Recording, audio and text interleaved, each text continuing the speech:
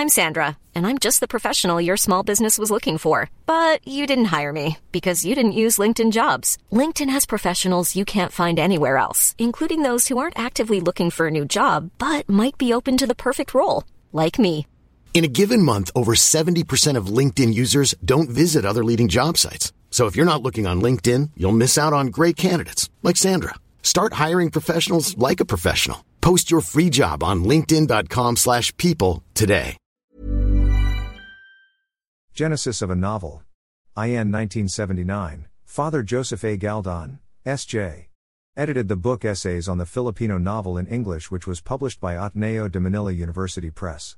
It is a compilation of critical essays that were first published in the respected journal Philippine Studies, which Ateneo still publishes every quarter. The book gathered various essays on the Philippine novel in English from 1921 to 1975. In the spirit of the times, Father Galdon listed the themes of the Philippine novel as discussed by the novelist and national artist for literature, N.V.M. Gonzalez. The first theme is the barrio and the city, the second is the theme of Rizal's Hope of the Fatherland, which telescopes freedom, integrity, social justice and the upliftment of the masses. The third theme is that of the lost Eden, or the longing for a pre-colonial condition that is forever lost, and the fourth is the theme of illusion versus reality. Another eminent writer, Bienvenido N. Santos, never became a national artist because he had acquired American citizenship during the Marcos Sr. regime when his novel, The Praying Man, was banned. Santos notes that love remains the constant in the variety of fictional menu Filipino novelists prepare for their readers, whose particular favorite is the tragic love story. Love is a sin rather than love is grace holds much more reading delight than stories of wandering idealists or tales of mighty conquistadors in their silks fighting one another for power in an age strangely removed from Sapong Pele, where the urban poor were relocated, and all the make-believe Dakalong Pag-ibig, great love, of a Sampaguita or LVN production.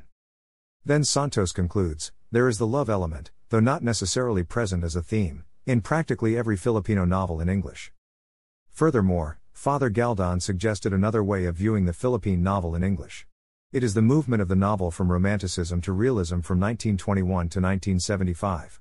But as time passes, the novels become less and less romantic, even anti-romantic at times, and become more realistic and existential in character.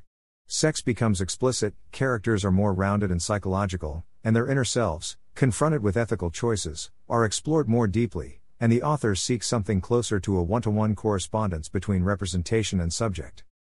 In 1998, or almost 20 years after Father Galdon's anthology, Dr. Cristina Pantoja Hidalgo published her book, A Gentle Subversion, Essays on Philippine Fiction in English. In her essay called History is Fiction, the Contemporary Filipino Novel in English, Dr. Hidalgo asserted that the novels published from 1973 to 1978 revealed that the writers in English no longer feel hesitancy regarding the writing of historical novels, as if, in fact, they ever felt it. Many are precisely historical novels. But history in these novels is not a mere setting, a convenient place card for the protagonists and antagonists. Dr. Hidalgo said that history enters into the motivation of the characters, it propels the plot. The characters in these novels are political beings, their conflicts are engendered by political events. I would even claim that the protagonist here is the nation itself, the real conflict, the desperate need for survival.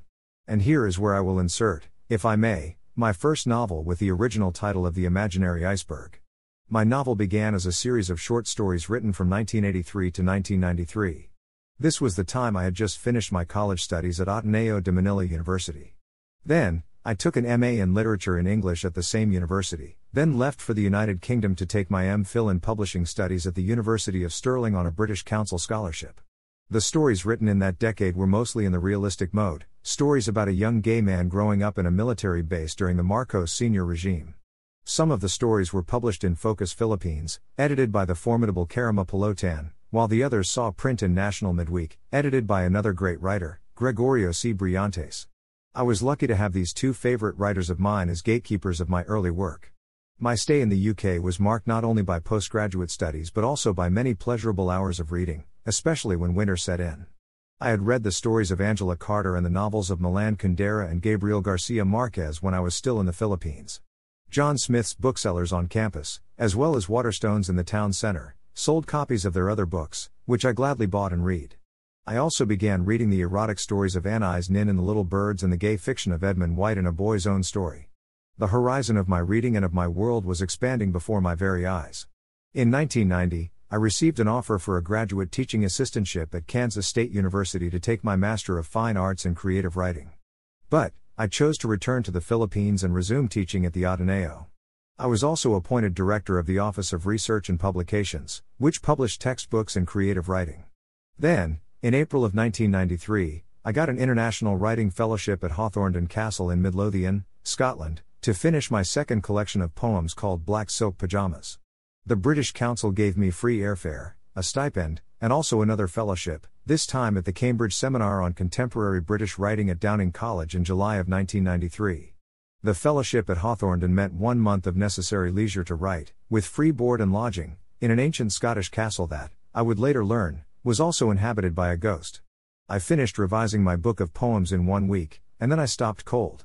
I still had 3 weeks to go. And as the leaves began to sprout from the dead trees outside, I began writing my novel. I looked at the stories that I had written in the past decade, and then I wrote chapters that filled in the gaps. The rooks began to fly, the black birds like letters verses in the sky, as my handwritten words began to fill up my yellow sheets of paper. My book, River Run, was later published by Anvil after 20 years and promptly sold out. I revised the novel, adding close to 100 pages, and submitted it to Penguin Random House Southeast Asia, which published the novel in August 2020, in the middle of the pandemic. The novel has received rave reviews and has undergone 3 print runs. Not bad for a book that was first dreamed of by the writer through the years, then slowly let it take shape, in days of gladness and of grief. River Run, a novel, is available at Fully Booked and on the website of Acre Philippines, the Penguin distributor in the Philippines.